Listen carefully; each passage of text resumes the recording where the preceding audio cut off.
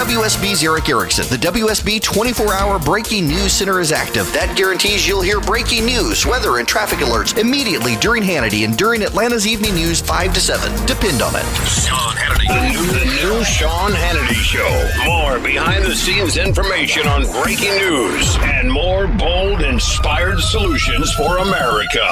Now it's time for Jamie Dupree, the most connected man in D.C. on the Sean Hannity Show. All right, the Hillary Clinton story continues to be our top story of the day. We've got two members of the Benghazi Committee that are going to join us later in the program, the Benghazi Select Committee. But first, he's the most connected man in Washington, D.C. He's the one. Sean. How are you today? Excellent. How about yourself? How are things in D.C.? Things are warming up here a little bit in New York. Yeah, just same here. I think that everybody's still talking about the Hillary Clinton news conference yesterday and all the different permutations coming off of that. I mean, we've still got sort of a standoff there with Republicans on the Benghazi committee saying they want the emails. They want them turned over soon. They want the email server as well. Of course, Mrs. Clinton saying yesterday she was not going to release that. The White House briefing, again, filled with a number of questions today for the White House, and reporters really zeroing in on one thing, especially the thought that of across the government, sort of the only person that was doing it a different way was the Secretary of State at that time. The White House spokesman Josh Earnest didn't want to say something like that, but kept saying that the administration was committed to being the most transparent in American history. And on those lines, there was an interesting report that was issued today at the State Department about how workers at the State Department are supposed to save their emails for the permanent historic record. If you can imagine this, in 2011, 1 billion plus emails were sent by employees at the State Department. Of those 1 billion, 61,000 were all that were saved for the permanent historic record. In fact, this internal investigation showed that in 2013, so that would have been Hillary Clinton out in January, February, John Kerry in. So the two of them in that 1 year, that office of the Secretary of State saved only 7 emails the entire year for the record. 7. So there was a concerted effort to bypass the law, the Records Act, and the specific, and I'm going by the administration's own words, the specific policies and stringent policies of the administration. What's interesting was in this report from the State Department, they interviewed a number of people at headquarters in D.C. and around the world, and they said in some cases it's people just didn't get the right training, they didn't know how to do it. But in others, it was obvious they didn't want to do it. I'm quoting here from the report, and you can find a link to it on my blog at jamiedupree.com. Some employees do not create record emails, that's historic emails, because they do not want to make the email available in searches, or they fear that this availability would inhibit debate about pending decisions. So in other words, they know that if they submit this stuff for the permanent historic record, either the Congress or Freedom of Information Act request could get a hold of it, and they don't want their name tagged onto some quote from some email at some point in time to then find its way out into the public record, in the press or whatever, which is very interesting when you think about it, because they have the ability, by not submitting these for the permanent record, to keep it out of those searches. And obviously, as a reporter and others, we would like to find out some of these things. And if you've got electronics like this, you've got to realize that just about anything you write down could be part of some kind of FOIA request or more. So an interesting timing for the release of this report. Well, the AP filed this lawsuit. Now, they had initially requested documents 5 years ago. Yep, and quoting here from that lawsuit, which they filed in federal court here in D.C. today, at no time over the past 5 years has the State Department ever indicated that it did not have possession or control over the records. Those would be Hillary Clinton's records, including email messages that had been sought by the AP. So the AP is basically saying they've had some of these FOIA requests, the Freedom of Information Act requests, in for 5 years, and they haven't been able to get anything other than one partial response that got them 3 documents from an August 2013 request.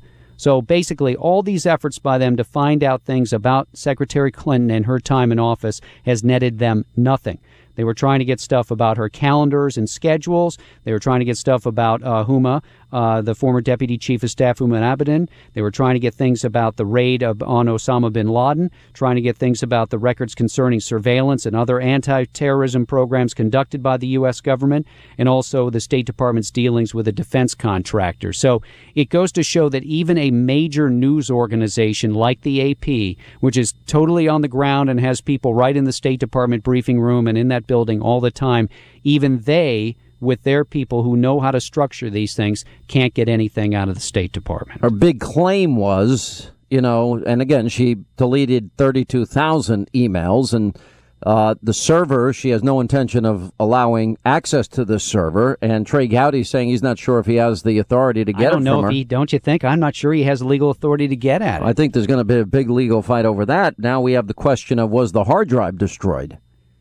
Yeah, I mean, look, now, if the hard drive was just because that was destroyed doesn't mean the server doesn't have a backup. No, you're right. The refrain today from reporters at the White House briefing to Josh Earnest repeatedly was something along the lines of, well, do you trust her? And he said, of course we take her at her word. And obviously that's a big deal because you have to, if you're going to trust her, then you think that she only destroyed what needed to be kept or what didn't need to be kept. But I think there's an open question on that for reporters and obviously for Republicans as well. Now, the one thing, again, that I'll emphasize about what the GOP has to do next, and I think will get a lot of attention, is, how they conduct their probe. Because if we go back and look at other times when the Clintons have been under the microscope, whether it was Whitewater or the Vince Foster suicide and more, the Republicans have always been seen as sort of overreaching. And, I think it'll be an interesting effort here by Trey Gowdy. Is he going to be seen as Dan Burton, or will the Democrats try to cast him as Dan Burton and Alphonse D'Amato, or will he be able to get at some of this stuff? If he's going to bring her in for two different hearings, certainly it could be a pretty big show when you think about it, with the 2016 race not far off. Here's another big problem with the story she laid out yesterday, and she claimed that the server she had was in their Chappaqua home in New York, and it was set up for her husband. The only problem, send emails, supposedly. Well, according to the Wall Street Journal, he sent a grand total of 2 emails, according to Bill Clinton's spokesperson. Both from the White House. Both when he was in the White House. Now, here's another contradiction of that, and I don't think anybody else has picked up on this. If you go to the smoking gun, this whole Jeffrey Epstein convicted pedophile Orgy Island case that I keep bringing up to you, and he flew on the plane multiple times with Jeffrey Epstein and was identified as having been at Orgy Island. We don't know why he was there. Anyway, the smoking gun has from that case, while Bill Clinton was never deposed, lawyers obtained Epstein's computerized phone directory, which included, quote, email addresses, plural, for Clinton, along with 21 phone numbers for Bill Clinton, including those for his assistant, according to a court filing. Now, here's a question. Maybe he gets email but doesn't send it. I don't know. Well, why would Bill Clinton be using multiple email addresses to contact Jeffrey Epstein if he only sent 2 emails in his life? And here's a bigger question. Were Bill's emails to Epstein on the same server as Hillary's secret emails? And if it was, then maybe we have an understanding of why she's not going to let that server be handed over to anybody. Well, again, I'm not sure that Congress can get at that server. It would seem the only way that anybody could get at it would be in some kind of criminal investigation, right? Yeah, well, I mean, that's what it would seem to me. But the Records Act, and I can't get anyone to give a definitive answer on this, the Records Act to me seems, why did she wait 2 years when she was obligated by law to do this on a regular basis? Well, obviously, and as reporters were trying to establish with the White House spokesman today, she was doing things differently than just about everybody else, either in a cabinet position or B, inside the federal government. Yeah. Now, what was interesting from her late today is that I saw that she put out a tweet just about an hour ago jabbing at Republican critics and the Republican letter on Iran this week, and so maybe that's she's trying to distract by going to the Iran issue sure. here. She's trying to turn the page and move on, sure. Here's the other issue. She said she used one device for the sake of convenience, but I have an interview from 2 weeks ago where she admits she used 4 devices. So I want to ask the big question. Okay. iPhone or Android? iPhone. Okay, in full disclosure, BlackBerry. And a BlackBerry.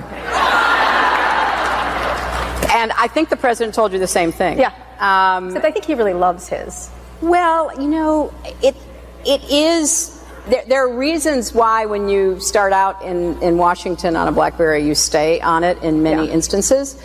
But it's also, I don't know. I don't throw anything away. I'm like 2 steps short of a hoarder.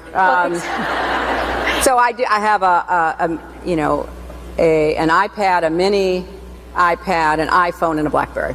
iPhone, iPad, a mini iPad. I don't know when she got him. She has been out for a couple of years. Well, I guess, but she said that 2 weeks ago. Yep. And now here's the other problem that you have with what she's saying here is that she says, well, I did it for convenience. Well, anybody can put 2 email accounts on any single device, so that doesn't really fly. You are correct about that.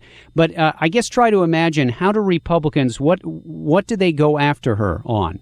I mean, other than just the obvious of you're not doing this correctly, where are they able to grab onto this? I think that as a matter of law, I think what they do is they've got to get the server and let the courts decide rather than having a big congressional battle over it. And I would probably be very, very focused and organized in terms of who goes out and says anything about it. And I would just I would say that this is what the Records Act says. I would use the courts and see what they say. I mean, and I would use subpoena power and subpoena it and see if the administration steps in and says, well, you don't have the right to. And then I think it'll become very clear that there's a cover-up going on. Now, one of the other things, you talk about an 18-minute gap in the Watergate tapes. What about the gap in the emails that we don't have any emails from Benghazi? And remember, they requested this almost 2 years ago, Jamie. Well, supposedly these were subpoenaed emails 2 years ago. Supposedly there are emails about Benghazi. I mean, last summer they got 7. Well, the Democrats said there were hundreds and hundreds, and that they asked the other day for the State Department to prioritize their release ahead of all the others. Well, it's just, how does she become the arbiter, the lone decision maker into what's relevant and what's not relevant? Oh, I get what you're saying. I mean, and that was brought up repeatedly today at the White House briefing. But again, plot out how you do that in a congressional hearing that is more than just running her up and down the flagpole. I think for 2 years, if Jamie Dupree, okay, let's say I'm on a congressional committee and I subpoena all emails related to whatever the subject happens to be, let's say Benghazi, and 2 years later I'm still fighting to get them.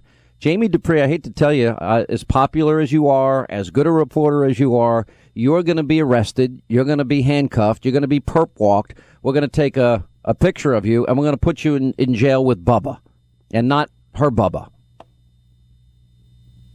Again, I'm saying, how just, I understand that people are mad about it and they think that something's happened, but it in the realm of congressional hearings, it can be a different kind of standard and a different kind of argument. But you got to understand that if Jamie Dupree, average citizen, Sean Hannity, average citizen. Yeah, but this isn't Jamie Dupree and Sean Hannity, average citizen. But the problem That's why I keep raising this, because it's a if different it's a subpoena, kind of scenario. If you are mandated by Congress for an investigation to hand over your emails, and they didn't find out until this month, that she had. It raises all kinds of questions. I have no argument with you whatsoever. Well, that seems like obstruction and an investigation to me, and I think there are certain legal issues that now really become relevant. But as you said, even Republicans aren't sure they can get it. But what I think they ought to do is systematically pursue, without being shrill on television, systematically pursue what the law is and just leave it on the law. Well, it will be a test for them as to whether or not they can do that.